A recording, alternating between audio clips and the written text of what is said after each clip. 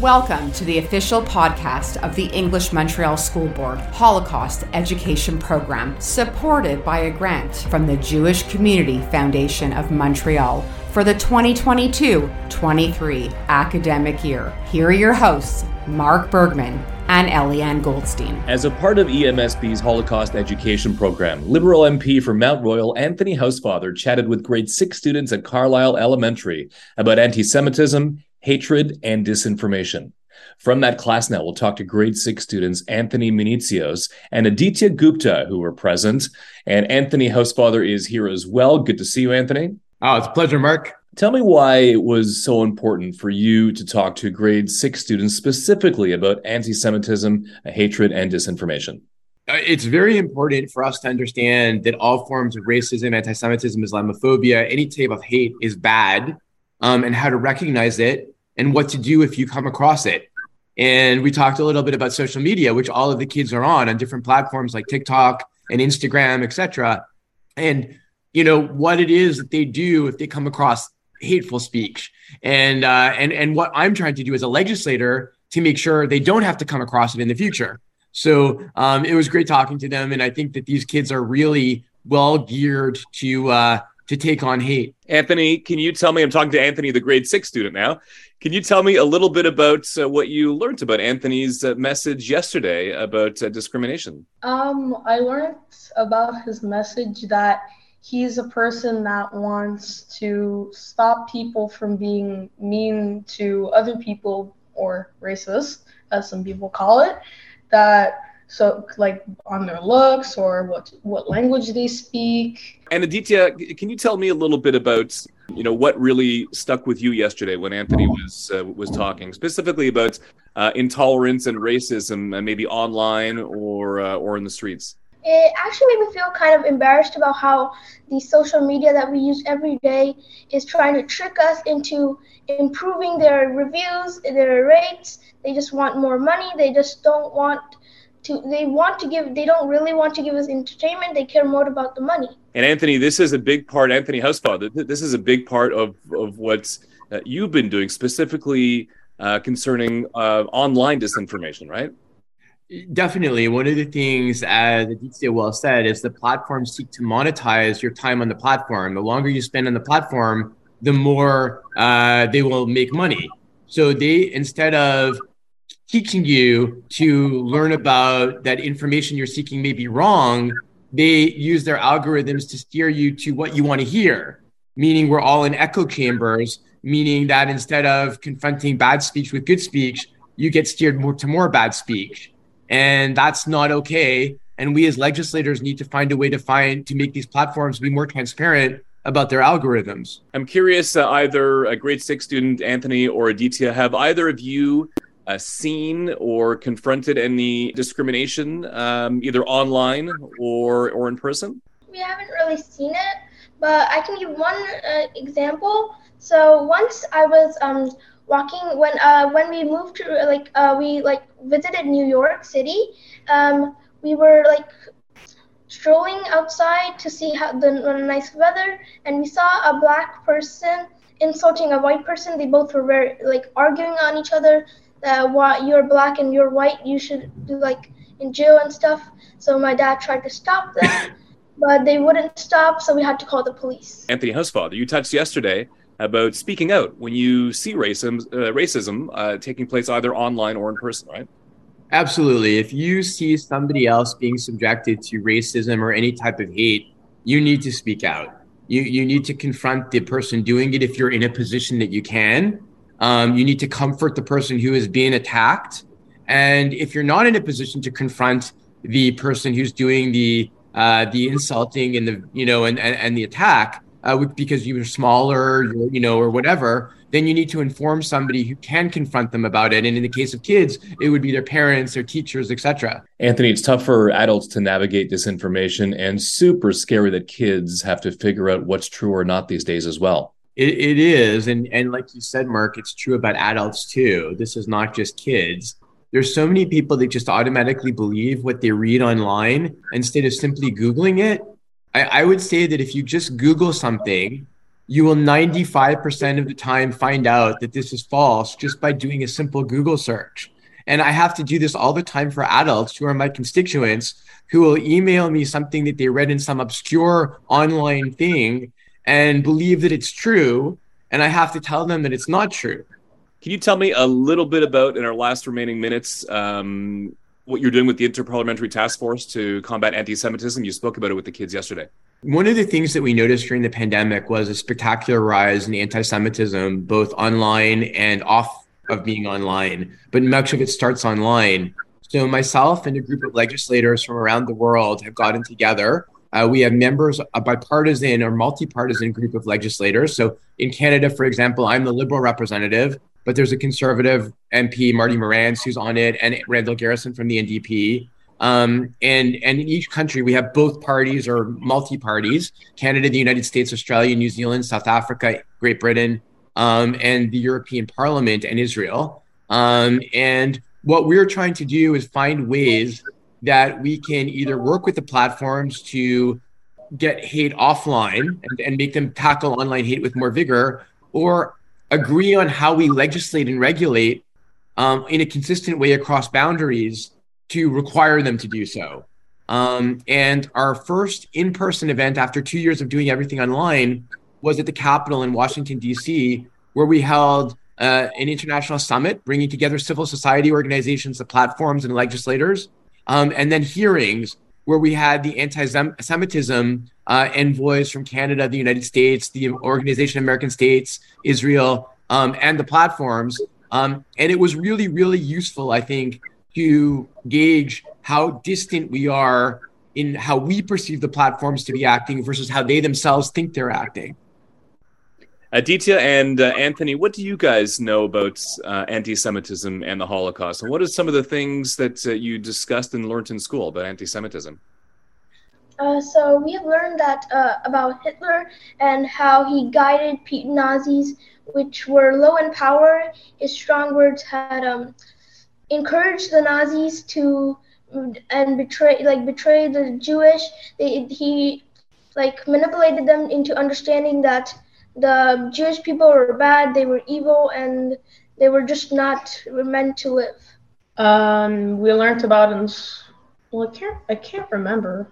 Well, Anthony, we talked yesterday about the Holocaust. What do you remember? Do you remember what the Holocaust was? Like, Aaditya talked a little bit about how Hitler manipulated people to hate the Jews. What happened to the Jews in the Holocaust? They were not treated the same as normal people in society.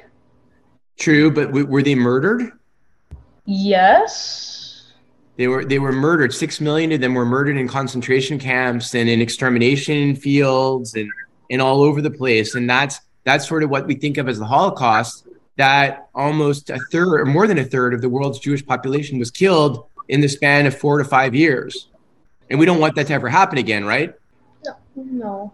For any group, not just Jews, but any group, nobody should be killed because of what group they're part of. Tell me about the importance. This Holocaust education program is going into EMSB schools at a young age. Tell me the importance of teaching the kids about what happened during the Holocaust. Well, today we're confronted with the genocide of the Uyghurs in China. I mean, different groups are constantly the victims of some horrible country, horrible regime, not a horrible country, but a horrible regime's decision to scapegoat them and turn the population against them. And we need to recognize that from a very early age, because if we don't understand our history, we're doomed to repeat it. And our youth are our future. And the earlier they understand of these horrible historical genocides against the Jews and the Roma and the LGBTQ plus community in the Holocaust, against the Uyghurs today, against the Holocaust in Rwanda, genocide is happening in different places. And for the kids to understand it, when they come to power, maybe they'll be able to stop it from happening again. Grade 6 student Anthony, you brought up an example yesterday during our session with Anthony Housefather about disinformation, right? When Donald Trump and Joe Biden were running for president, that Joe Biden won by a lot, and Donald Trump said that it was incorrect and there was a malfunction in the system, in the voting machines, and they said that Donald Trump had actually won, but that wasn't true. But he tricked a lot of Americans, and then they ended up, I think they stormed the White House. They stormed the Capitol, yeah, on January 6th of 2021. They stormed the Capitol. And what you're talking about is disinformation that we talked about yesterday, and how a popular politician can create disinformation and fool the entire country into believing it, which is what Hitler did about the Jews. Donald Trump's done that about the 2020 election that he lost, and he's pretended he won. And a lot of people are very confused and think the election system in the US isn't fair anymore because of what Donald Trump has said and done. What does that do to society, Anthony? It's very dangerous. I mean, it turns people against their democratic institutions. If you don't believe that your country can have free and fair elections, number one, why bother to vote? And number two, why bother to trust the results that yield you your president and your Congress? And so, it's the same as when you attack the Bank of Canada or when you attack, Parliament. Like, we have to be able to believe in our institutions and at least believe that even if we don't agree with the people who are running the country, that they were put there fairly by the democratic will of the people.